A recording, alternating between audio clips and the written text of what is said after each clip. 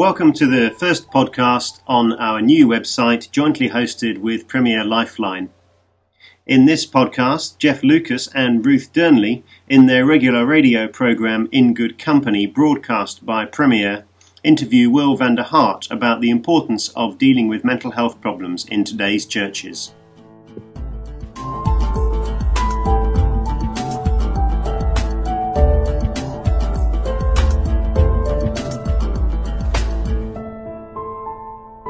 Now, you balance quite a busy life, because when you're not at Spring Harvest, your day job is that you're a vicar. In fact, right. you're just about to relocate. Tell us a bit about what's happening there. Yeah, I'm vicar at St Mary's Bryanston Square at the moment, in the middle of London, which is sort of Barry Kissel and John Peters are my two bosses, and we've got really, it's a great church. It's a really, really busy city centre church.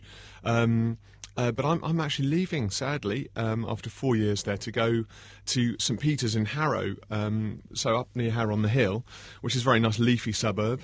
But I'm going up there to lead a community church, again an Anglican church, and some lovely folk up there at St Peter's.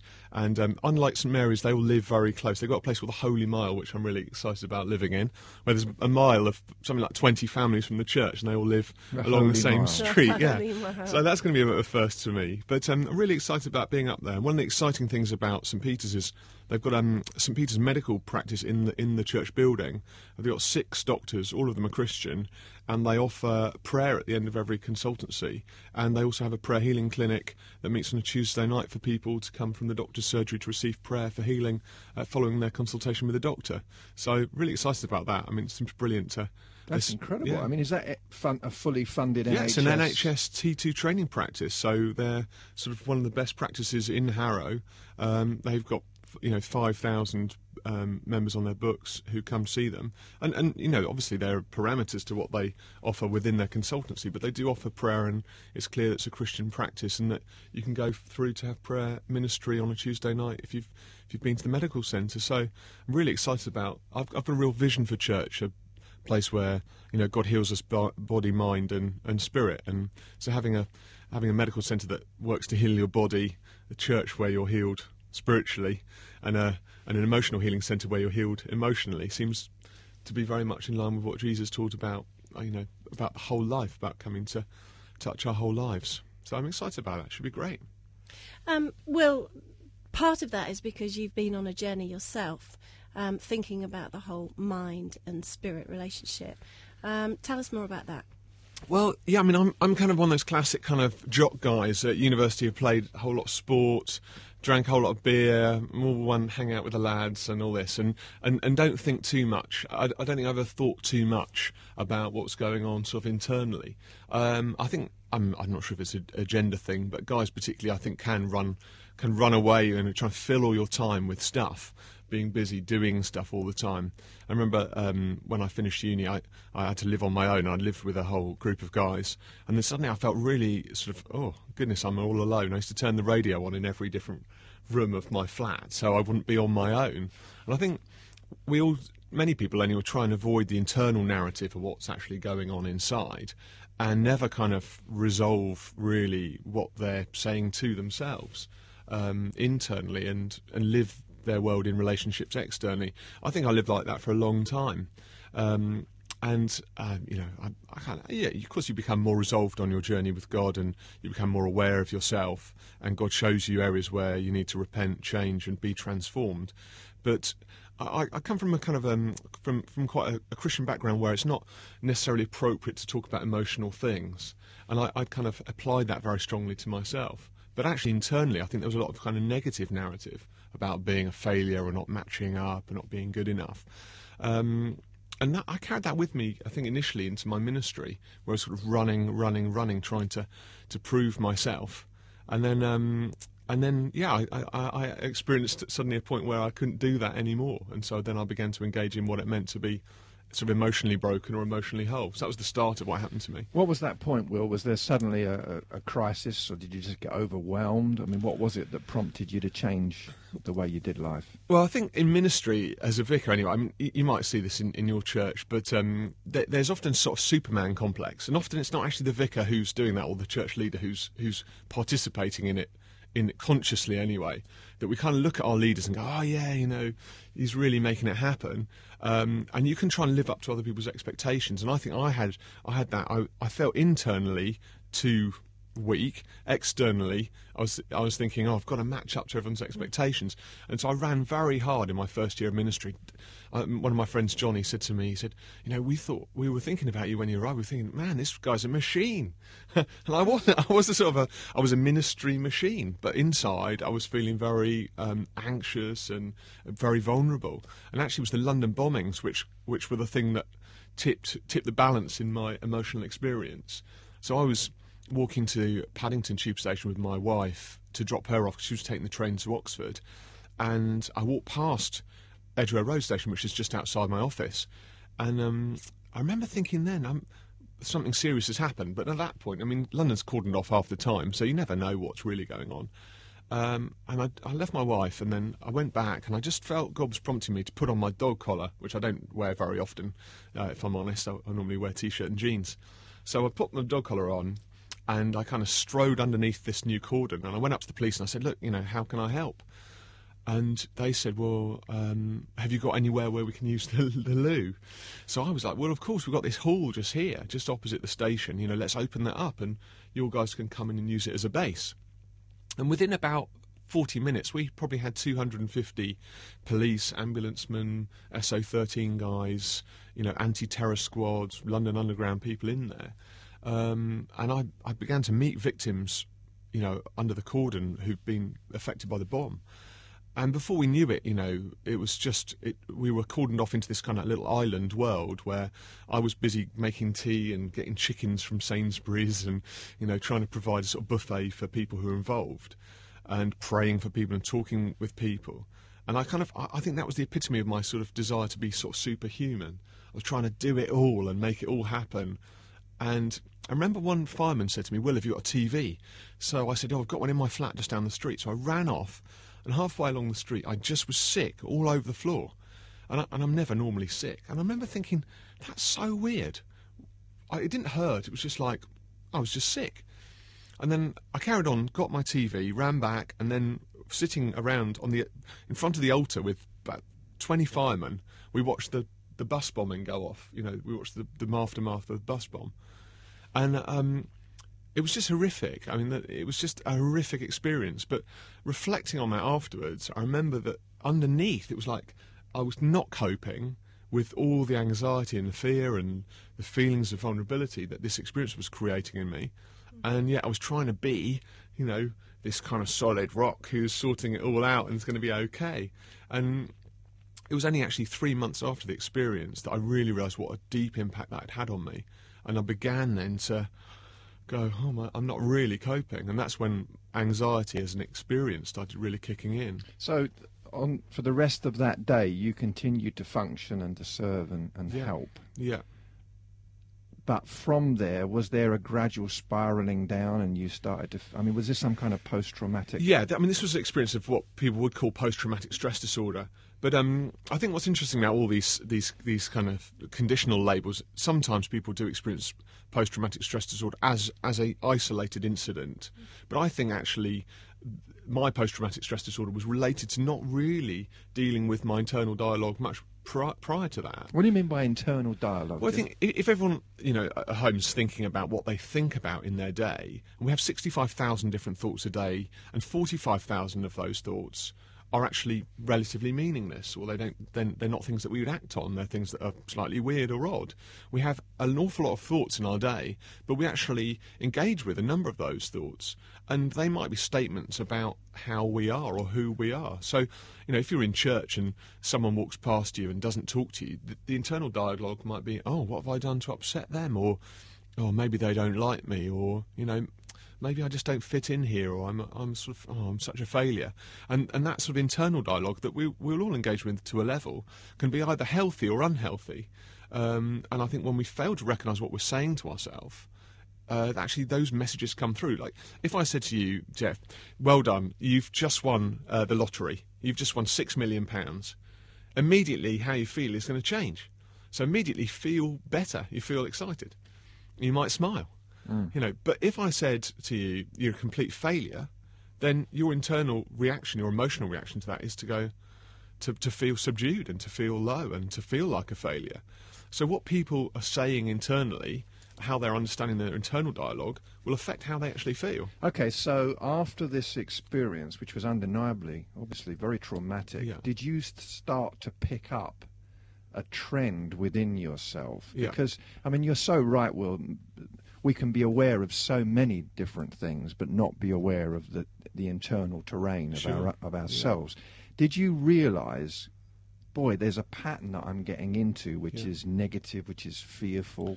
Yeah, I definitely did, but it took me a bit of a bigger wake-up call than maybe it would for some other people. It was actually, I remember, I was at I was welcoming students at a student event, and I started just feeling off physically. I started feeling shaky and anxious. And then me and my wife were watching a film, and in the film I suddenly had what I know now to be a panic attack. And that was really the breaking point for me. It was like suddenly my interior world and my exterior world were colliding. I was no longer able to just cope and say and just push through, which is what I'd always done, but had actually to kind of go, oh my goodness, something is wrong. You know, I'm actually stressed. This is what stress is. So for me, as a guy, I was suddenly confronted by the fact that I wasn't coping, and this was the big sign, if you like.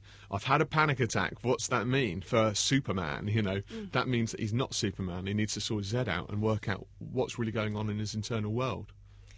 Listening to Will on the end of a very busy Sunday, it may be that you actually understand exactly what he's saying. Stress and anxiety can sometimes just totally overwhelm us. This programme tonight is about hope. It's going to be about Will's story. For some of us, we're just feeling anxious about the week ahead. All of us, though, are trying to live in the deep hope and joy of being a Christian. How do we live in the reality of that? Will, you talked about a panic attack, and for some people who've never experienced that, it's a sort of don't panic Captain Mannering sort of image. What exactly was a panic attack for you? Well, I think lots of people experience panic attacks in different ways, but the kind of core of a panic attack is an overwhelming sense of dread or fear. Now, that feeling can be very physical because the mind affects physiological changes in us. So often people who are beginning to panic begin to hyperventilate, and then the over-oxygenation of their bloodstream causes all sorts of extreme sensations. And people who are having a panic attack will actually normally rise up in the panic attack for up to 10 minutes. They'll crescendo, and then the body kicks in to actually kind of begin to bring physiological changes which restore their feelings of normality.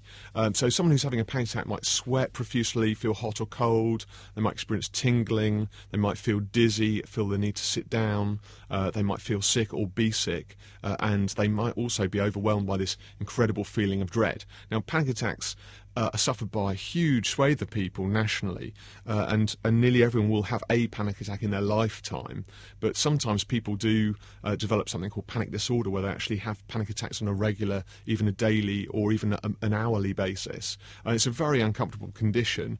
The great news about panic attacks is that they can be very easily treated, but what you need to understand is how and why the panic attack is happening. And so if anyone who's listening is struggling with panic attacks or do think that they've had one, it's a very, very good idea to find out more about panic attacks and actually to talk to your GP about it. I mean, I experienced a very short period of experiencing panic before a friend of mine showed me that what I was doing by getting upset and then hyperventilating was causing me to experience those physiological symptoms. But sometimes people need to work through those over a long period of time. There's a number of great books out there about how to work free. My experience of panic, though, led me immediately into an experience of depression, because I suddenly thought, oh, I'm completely losing it, So when my Superman complex, kind of where I was trying to hold it all together and be this great, I'm coping with life, sort of came to that cracking point, suddenly I kind of fell really down because I realised I wasn't really being able to maintain the sort of exterior that I'd hoped to. And so for a few weeks I just felt really completely on the low. And I know there's a number of people out there who know exactly what that's all about. There's something 11.2% of women suffer from depression, and there's 121 million people affected by depression worldwide last year. So these emotional experiences are they're tipping points really, or they're highlights of our internal emotional world. The reality is, though, that every person has the same propensity to experience them. What we need to do is be aware of ourselves and be able to engage and deal with what's happening to our emotional world.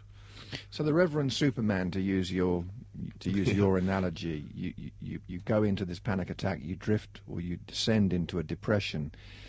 Let's explore, what did you do with that as a Christian, first of all, and then as a leader? What happened? Well, I mean, I think what's so interesting about my experience particularly is that if you're really trying to show everyone that, you're justified in ministry, you're very equipped, you're very skilled, you're a good speaker, you care for people, the last thing you want is something that shows that you're emotionally vulnerable too, because to yourself, you're not engaging in who you really are. And actually, you're not really allowing God to minister through you. You're actually ministering through yourself, through your own power. And it's a hopeless experience to be in. And this session is about hope. And actually, real hope comes through being in God's presence and in God's hands. And Paul says, in my weakness, then he is strong. And God's strength is made perfect in my weakness. The thing is, I came from a background and had a sense of myself, which meant that I found it very hard to accept that I might be weak. What was great about what God did in my life was that actually I realised that I actually was weak. Sometimes, God needs to show you, not saying that he was responsible for my experience, but that God shows us and redeems our experience to show us that actually there's another way of being, and that's by being who God's really made us to be. And I found that through finding resolution in my internal world, through allowing God to permeate my brokenness and my weakness, he's actually allowed me to minister with real power, with his power, to other vulnerable and broken people. So it hurts when you're depressed and you're a Christian leader, but I was at a conference this weekend and both of the leaders who were speaking had experienced depression. Actually, and I was quoting from John Stott and others who, great Christian leaders who've experienced depression. That's very, very common. But sometimes we can think, well, I need to be joyful in all circumstances, and by prayer and petition bring my request to God. I mustn't be anxious about anything. So we can use kind of verses of Scripture sort of to beat ourselves on the head and say, well, now you're really a failure. But actually what we're doing is we're misunderstanding the theology of the verse, that we're not asked to create a sort of veneer of strength. In our weakness, that's when he is truly strong. And if we look at great biblical characters like Gideon, who was obviously suffering from terrible anxiety when he lay on the threshing room floor, it was in his weakness, it was in his anxiety that God actually defeated the Midianites with 300 men.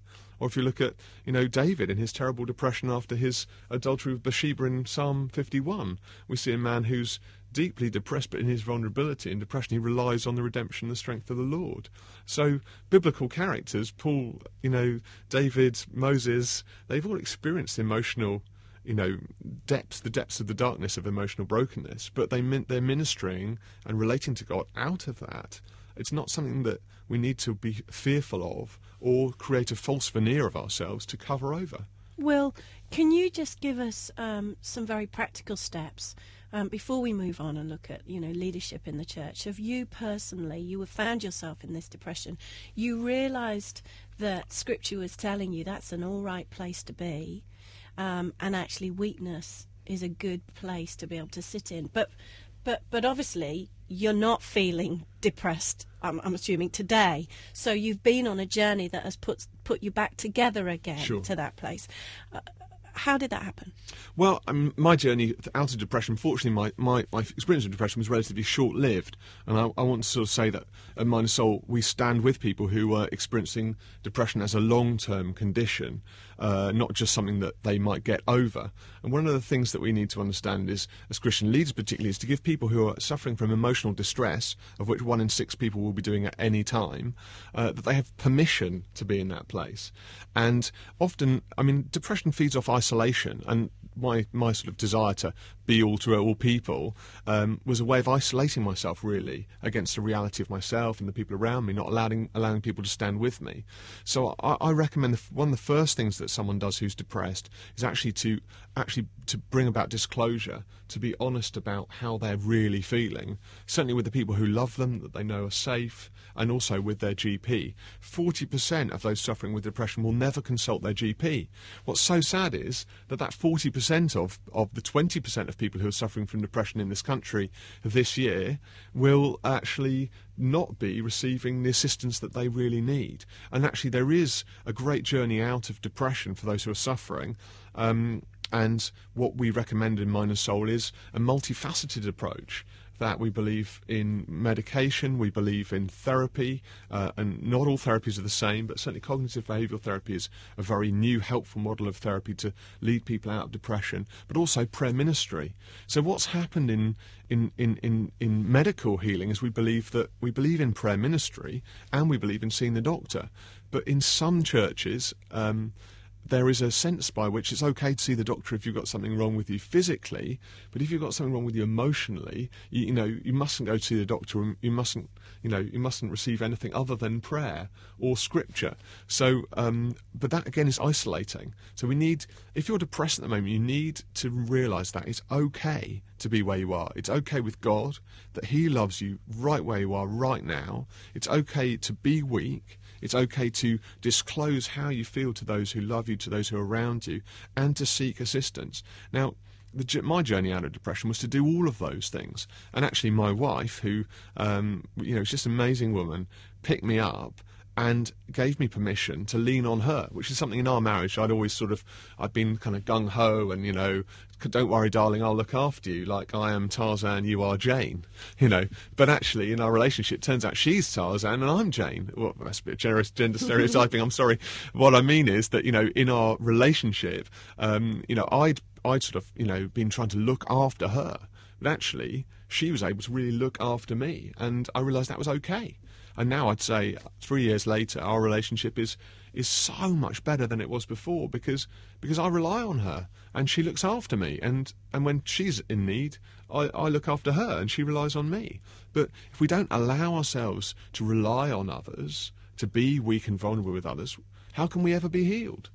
Jesus is asking us to rely on Him. Are we, if we're so arrogant as to say, well, no, I'm not going to rely on anyone, how are we ever really going to lean on Jesus fully and know what that really means? What is this irrational hesitation about medication about in the church? Because I know whenever I talk about depression publicly, people literally come out of the woodwork to say that there's this quack idea in their churches that to somehow rely on medication, and a lot of depression is the result of chemical imbalance, therefore can be somewhat helped or resolved physiologically by medicine. Why are we so nervous about that? Well, I think it's really interesting. I mean, I do think that we have a sort of like a slightly Platonic division of the body and the mind, particularly in our Western culture. If you think about the people of Israel, here they are in the desert. They're a tribal group of people. They're seeking the Lord. Moses is with them. They're wandering around in the desert. Now, they don't have a doctor. They don't have a head of an army. They don't have a judge. They don't have a politician. What they have is a priest. And the priest was all of those things. And so the way that they respond to the priest is they respond to God, because the priest is telling them what to eat and what not to eat, because God's saying it, because God's in charge. And the way in which they're viewing the whole self is holistic, that God actually loves body, mind and spirit. And that's what Paul's also saying to the Corinthian church. Don't do whatever you like with the body and then just look after the mind, but see all of it as integrated before the Lord. And I think when we make these odd distinctions about medication for the body but not for the mind, we're actually not understanding how the mind and the body are actually connected. For example, if someone has a terrible pain in their body, they might take paracetamol. Well, I'm sure no Christians would say it was wrong to take paracetamol, yet paracetamol treats the mind and not the body. Paracetamol actually treats the source of pain in the brain. It doesn't treat the source of pain in the leg. So, say you've got a terrible injury on your leg, and you decide to take paracetamol. Now, the paracetamol isn't actually treating the injury in your leg. It's actually treating your brain and turning off the centre of pain. So any Christian who's willing to take medication for pain in their leg is effectively taking medication for pain in their brain. I mean, that's just one obvious, anomaly with the way we view psychological medication. Now, it is important that listeners recognise that there are different psychological medications that have different effects. Every doctor who prescribes medication is qualified to do so, and as much as the press would like to suggest that we're just, there's a willy-nilly approach to the way in which psychological medication is distributed, that's not the case. Doctors are responsible for our well-being, and they're making medical decisions on the basis of medical evidence. SSRI medications, which are called serotonin disruptive inhibitors, are there to stop serotonin, which is the very key chemical in our feelings of well-being, from being reabsorbed by our synapses. So basically, SSRI medication blocks the reabsorption of serotonin. It doesn't actually produce more serotonin. So what you're doing by taking SSRI medication is stopping this very important feel-good chemical serotonin from being very quickly reabsorbed into your body. And it's by remaining more for a more lengthy period of time in your synapses, you do feel better. Now we have to. When people are depressed, often it's the chemical distribution between cortisol and serotonin which is out of balance. And so when people are taking an antidepressant medication, they're not taking a hallucinogenic drug that's going to make them feel super high. They're taking something which is preserving the serotonin levels that they're already producing. Now, if you can take SSRI medication, you can also increase your serotonin levels by running, by eating a healthy diet, by sleeping, by receiving massage. There are lots of by watching to comedy videos. Ricky Gervais can help you improve your serotonin levels. But all of those things are affecting your brain. So we need to avoid a sort of weird division in the way we're viewing medication, but equally we need to be responsible. And I believe that medication prescribed by a doctor, matched with cognitive behavioural therapy and prayer ministry, is the best route to walking out of depression. We're talking to Will Vanderhart this evening about a subject that we know, just sitting here in the studio this evening, for some of us this is not just an issue of vague interest, but this is a real lifeline, because this is exactly where we find ourselves right now. And we'll be coming back to talk a little more with Will about mind and soul. There is not only help available through, as we've been hearing, prayer ministry, through appropriately given prescription drugs, but there's a network available to help you if you find yourself in that place right now.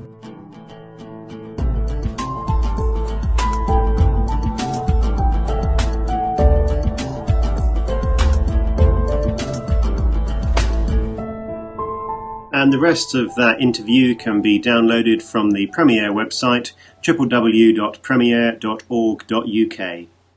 We'd like to remind you that the first London Mind and Soul podcast will be taking place on Friday the 3rd of October, and booking forms are downloadable from the Mind and Soul website, www.mindandsoul.info. Thank you for listening.